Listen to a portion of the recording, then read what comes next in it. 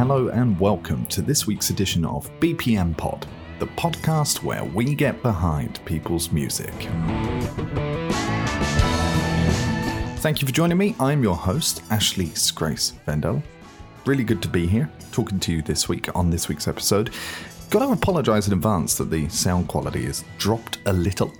It's because the windows are open in this apartment. It's rather warm in here, pretty warm, and I don't really want to die from some sort of exhaustion, so the sound quality is not quite as isolated as you are normally used to, but the show must go on anyway. And I do think in this time of, this whole virus and one thing and another, that we're kind of used to a dip in sound quality. Actually, now we've replaced things with Zoom and Skype and whatever other providers there are out there. I kind of feel like we're used to this slight dip in production quality these days. Speaking of the virus, gigs. When are we going to get back to gigs? I heard the other day that now gigs are streamed via an app, which I mean is cool, but at the same time just seems kind of like not really a gig. I mean, isn't this what sort of YouTube is for, or what listening to stuff digitally is for, just to see these sort of bootlegs? Doesn't really feel like a gig all that much to me. It'll be really, really great when we actually can go back to gigs. I just don't know when that will be. Maybe they'll only let people in who are inoculated or something, but I really hope that hurries up. My last sort of gig memory was a long time ago now, because gigs were cancelled long before then. I can't even remember when it was and what it was, which probably shows you the gig wasn't very good. But I really can't wait until we sort of get back to some form of normality. What was the last gig you actually went to? Do you have sort of gig memories? I'd be interested to hear what your last gig you went to was. So please do get in touch and let me know, when exactly did your gig journey end in this whole virus nonsense that we've all had to live with? Do get in touch and let me know about that. The things have I got to report quickly before we jump into the meat of this episode, which, by the way, is just a review episode this week, as I'm still editing the Hans Andersen podcast, which is taking a little longer than I thought. It's a really wide-ranging interview with a fantastic producer, guitarist, singer, songwriter, and we're going to sort that out soon. I watched A Star Is Born for the first time the other week, and that was a long time after initial release. I think it had kind of been overhyped in the time that I hadn't seen it, and I'd read so many reviews and so many sort of spoilers as to what happens, and seen interviews and stuff that obviously it didn't quite live up to what I expected, but I just found it overall disappointing. All this talk of it being best film at the Oscars and stuff like that, it was far too much. It was a very standard movie, and sure, the performances are great, the music is great, the sound is great, but the story itself is so cliche and melodramatic. And I mean, Bradley Cooper's character is just among the most self-indulgent, sort of worst aspects of so many singer-songwriters I know who, have to have an alcohol problem. They have to be in some sort of pain. They have to write music from this point of pain. And just this kind of nonsense, fake, feminist, sensitive guy profile, and it's always guys, and actually they're not. They're just horrible people. They're just narcissistic, horrible people. And Bradley Cooper reminded me so much of so many characters and so many musicians I've met that fit that mold. It was quite off-putting, actually, to watch the film. I also found some of the elements of it just really downright rude and a little bit sort of down on pop music, a little bit down on women in music, and I don't know, I just kind of found the whole thing a bit uncomfortable. I just didn't get on with it all that well. I mean, it was still good. It still passed the time. It's not by any means the worst movie I've seen. And in terms of musical films, it's not as bad as Bohemian Rhapsody in any way. That is a true hurricane of absolute urine. But yeah, disappointing, definitely. And I realise I'm late to the game on that one, but relatively disappointing viewing experience, I must admit. So with that little bit of preamble out the way, what have we actually got coming up on today's episode? Well, it's going to be a quick review episode of some new music that's out there and about. As I say, the Hans Andersen podcast is coming up, and I wanted to talk about a few new songs that are out. Some that are not very well known, some that are very well known, but all songs I think you should be checking out. So let's kick it off this week with a band who we've mentioned many times on here and have appeared many times on this podcast, and that's Molly's Peck. Molly's Peck, I think I talked about this briefly a few weeks ago, had a new album out called Hope You Don't Mind. That was released a little while ago. A quick 7-track collection of singles and things that are already out there. I mean, it's a great little thing. I think I wrote a little bit about it previously, so this is more of a reminder to go check it out. The title track, Hope You Don't Mind, is probably my favourite on there, actually, and You Should Know, which is one that I've sort of tried to cover in a very sort of melancholic piano way. I'll have to play that to them one day, I guess. There's a couple of tracks on there that don't really do anything much for me. Ray of Light, I just don't really get on with, and I'm not really 100% sure why. It's not even that it's a bad track at all, and I don't want to shit on people's work, you know? Like, you don't want to do that, but... and I don't want to because they're my friends also. But it just doesn't... I don't know, something just doesn't connect with me, and I don't really know why, and I don't think that's necessarily the fault of them or the song. I think music exists in a way that there are just some songs you connect with, some songs you don't, and that doesn't necessarily mean they're bad. I absolutely love the music that they produce. They're two fantastic people. Their band is great. They've just assembled such a great sort of vibe and this real cool sort of blue-eyed soul that I haven't heard for a while, since maybe Joss Stone, Alicia Keys, I guess, are the last sort of couple that I can really remember. But yeah, Ray of Light doesn't gel with me all that well. But otherwise, I think it's a pretty superb album, and all of that stuff is out there on the interwebs, wherever it is you get your music. So definitely go and check that out. That's Hope You Don't Mind by Molly's Peck. I'm moving on. I'm coming back home.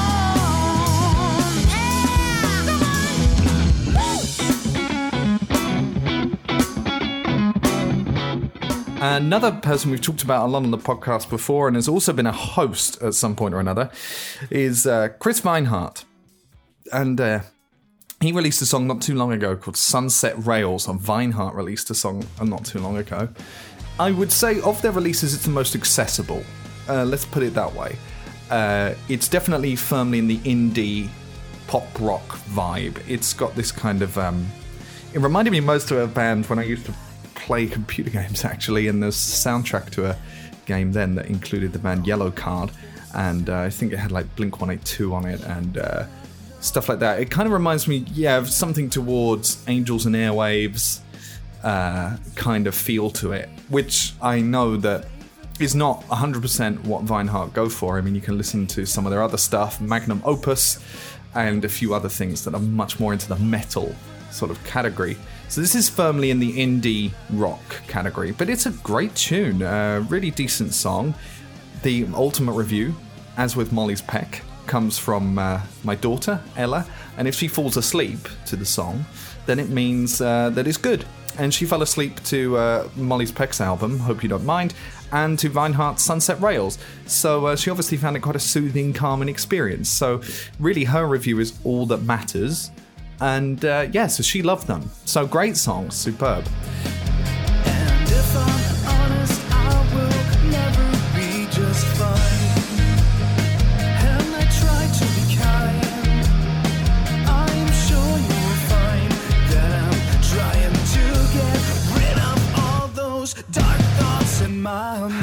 Whatever happens next, I'm just as melancholic as before. Romanticizing childhood trauma, and all I want is more. Whatever. Weinhardt, by the way, have got a few things out and about. They recently performed at Huxley's, which you can find via a channel called Strock.tv. That's STRock.tv. I think it's a word that sort of means streaming rock together. And they were recently at Huxley's, and I would definitely check that gig out. Really, really cool. Chris was going so hard with the headbanging, though, that he's actually dislocated I think a bone in his spine or in his neck. He's injured himself, like quite quite badly. So if that isn't dedication to putting on a great show and a great gig, even in these weird times, then I don't really know what is. So definitely go and check that out. And you can find that on strock.tv, and that's on YouTube. And I think if you just Google strock.tv, strock.tv, you'll find it. German narrated channel, and really, really good stuff. And talking of Strock TV, it's a bit of a promo for them this week, really, because while I was looking at the Huxley session for Weinhardt, I also found a few others out there. A guy called Nader Rahi, I don't know if I've said that correctly. He performed also on this Strock TV thing, and kind of cool vibe he's got there, and I've really got to check out more of his work. That's Nader, N-A-D-E-R, and I think the last name is Rahi, but I apologise in advance if I'm saying that wrong. That's R-A-H-Y, so Nader, N-A-D-E-R, Rahi, R-A-H-Y. Definitely check that out, and we'll link that also. It's got a cool kind of Cat Stevens vibe, I feel, with his stuff. Very sort of slow, plodding, melancholic, acoustic, dreamy folk, I would call it. But the vibes and touches kind of give me a blend of Cat Stevens and a little bit of a guy called Mount Eerie. A guy also who I would check out if you can, Mount Eerie, really, really great musician.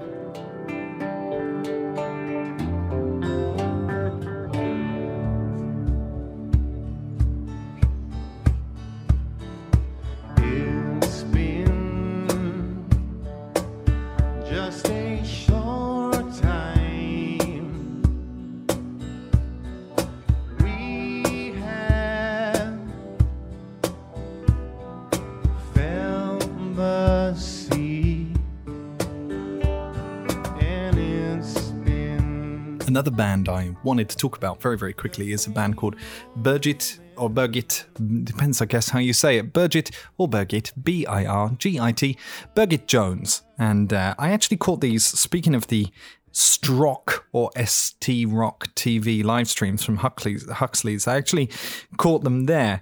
I don't really know how to describe this kick-ass group of women, really. Like, really badass, sort of heavy, raw rock, glam rock. I think they described themselves, correct me if I'm wrong, as alternative post-glam doom or something like that.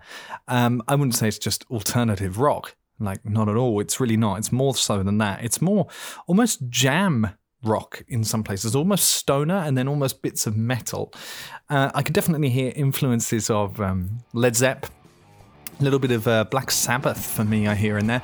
But most of all, actually, I can hear sort of echoes, or if you wanted a good pun, beats of Heart, the American, I don't know really know how to describe them, classic rock, hard rock, heavy rock band, who were responsible for hits like All I Want to Do Is Make Love to You, Barracuda, and lots of others. Fantastic group, really, really great. And that's actually what they most remind me of, just on a heavier scale, not so power ballad driven. But there are definite throwbacks here to sort of 70s, 80s hard rock, and then of course there's sort of influences and bits of sort of post rock, like more recent stoner movements, as I say, with these big extended jams and really cool vocals, wonderful bass lines in there, and very, very tight band, and I totally recommend you check them out. And maybe we should get them on the podcast sometime soon. Maybe we can start doing more interviews again. And that's Birgit or Birgit Jones, and they're around and about. They're in Berlin, based in Berlin. Don't think they've got any upcoming shows now, but definitely check them out. You can check them out on their own website and on Bandcamp.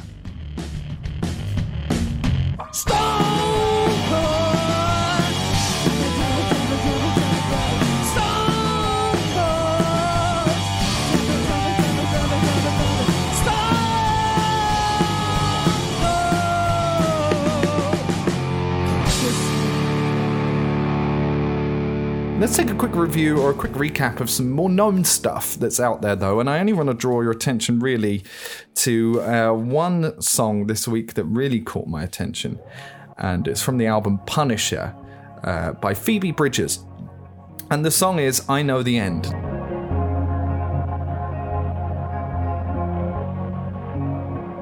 Somewhere in Germany, but I can't place it. Man, I hate this part. If you don't know much about Phoebe Bridgers, definitely Google her, although you're going to find a lot of stuff about Ryan Adams, unfortunately, as well, because she was caught up in that whole fuck up with Ryan Adams, which is very unfortunate because she is such a talent, and it's kind of a shame that in some circles it's taken this whole disgusting episode with Ryan Adams to really bring her to the front. And yeah, that makes me a bit sad and a bit disappointed. But to people in the know, Phoebe Bridgers is great and has been great for a long time now. The latest album, Punisher, it's been out for a few months now. I can't quite remember when it came out in 2020, maybe May or June. And I still haven't got around to actually purchasing it on vinyl. But I would love to, and I really should. But it's a really cool album, and it's definitely going to be in my top 10 of the year. It's cool but depressing, but kind of happy, but kind of not. I would say it's dark. It's definitely got dark tones to it. And I don't know if you're familiar with the work Dark, which is on Netflix, speaking of dark. But it kind of, to me, is like a soundtrack for that series. So if you've seen the program Dark, you'll realise it's not depressing per se. It's dark. It is what its name is, and it doesn't shy away from some sort of bizarre topics and depression and just misery. And I kind of feel like that Punisher is like that also. And while every song isn't necessarily outwardly depressing, I do think it deals with a lot of disappointment and a lot of rage and a lot of anxiety and a lot of sadness and a lot of just these conflicting emotions, these unhappy, conflicting emotions that you might feel in your day. And I mean, especially at a time like now, I think it's incredibly relevant, this album and this outlet for this. But the song I think that encapsulates it the most is I Know the End, and this is the latest song that's sort of been released on her various channels. It's stunning, really. It might be one of my favourite songs I've heard in the last 10 years. And I say that with no hint of exaggeration. And the best way to describe it is really Sigur Rós come Taylor Swift come Sharon Van Etten come Robin cross with Muse. Bizarre sort of blend of stuff there. It's this swelling, huge, rousing, miserable tune, really, about just time passing by and life passing by. And it kind of starts out with what I feel is her sort of reflecting about life on the road, and it soon sort of blends into just how life overall is flashing you by and how the end is coming for everyone. And there's absolutely nothing you can do about it, but you don't also need to be afraid of that. So it's kind of got this undercurrent of hope, but it is laced with absolute melancholia. And I mean, it just descends into madness. The song really takes a turn around a minute or so from the end that you see coming, but you also don't. It's simultaneously surprising and not.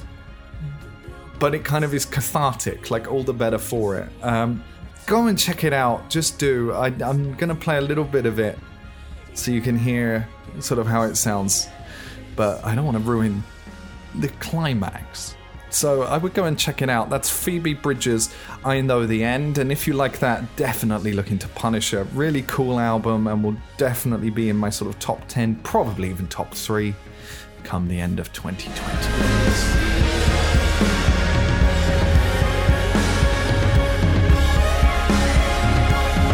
And that's all we've got time for on this week's very quick edition of BPM Pod.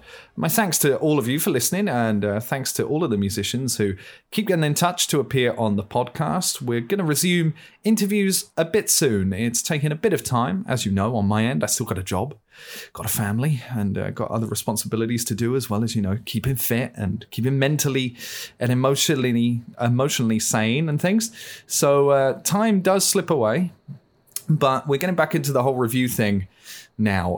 Now it's sort of easier to review people and interview people, and we can even start doing some of these in person again. So you can expect some more flow of sort of interview episodes soon, starting next week with Hans Anelsson. So definitely check that out next time with Hans Anelsson, my longtime collaborator, songwriter, partner. I write lyrics for his band or studio outfit called The Vegetarians. I sing on a few of his songs too. He's produced a whole album of mine and mastered it, mixed it, and we continue to sort of collaborate here and there. That's Hans Anelsson. We have a very, very long conversation, so be prepared for that episode, because really, Hans is one of the most musically knowledgeable people I've ever met, and it's a pleasure, absolute pleasure to talk to him. So stay safe, everybody. Stay lucky. Thank you again for your support and for listening, and I'll see you next time.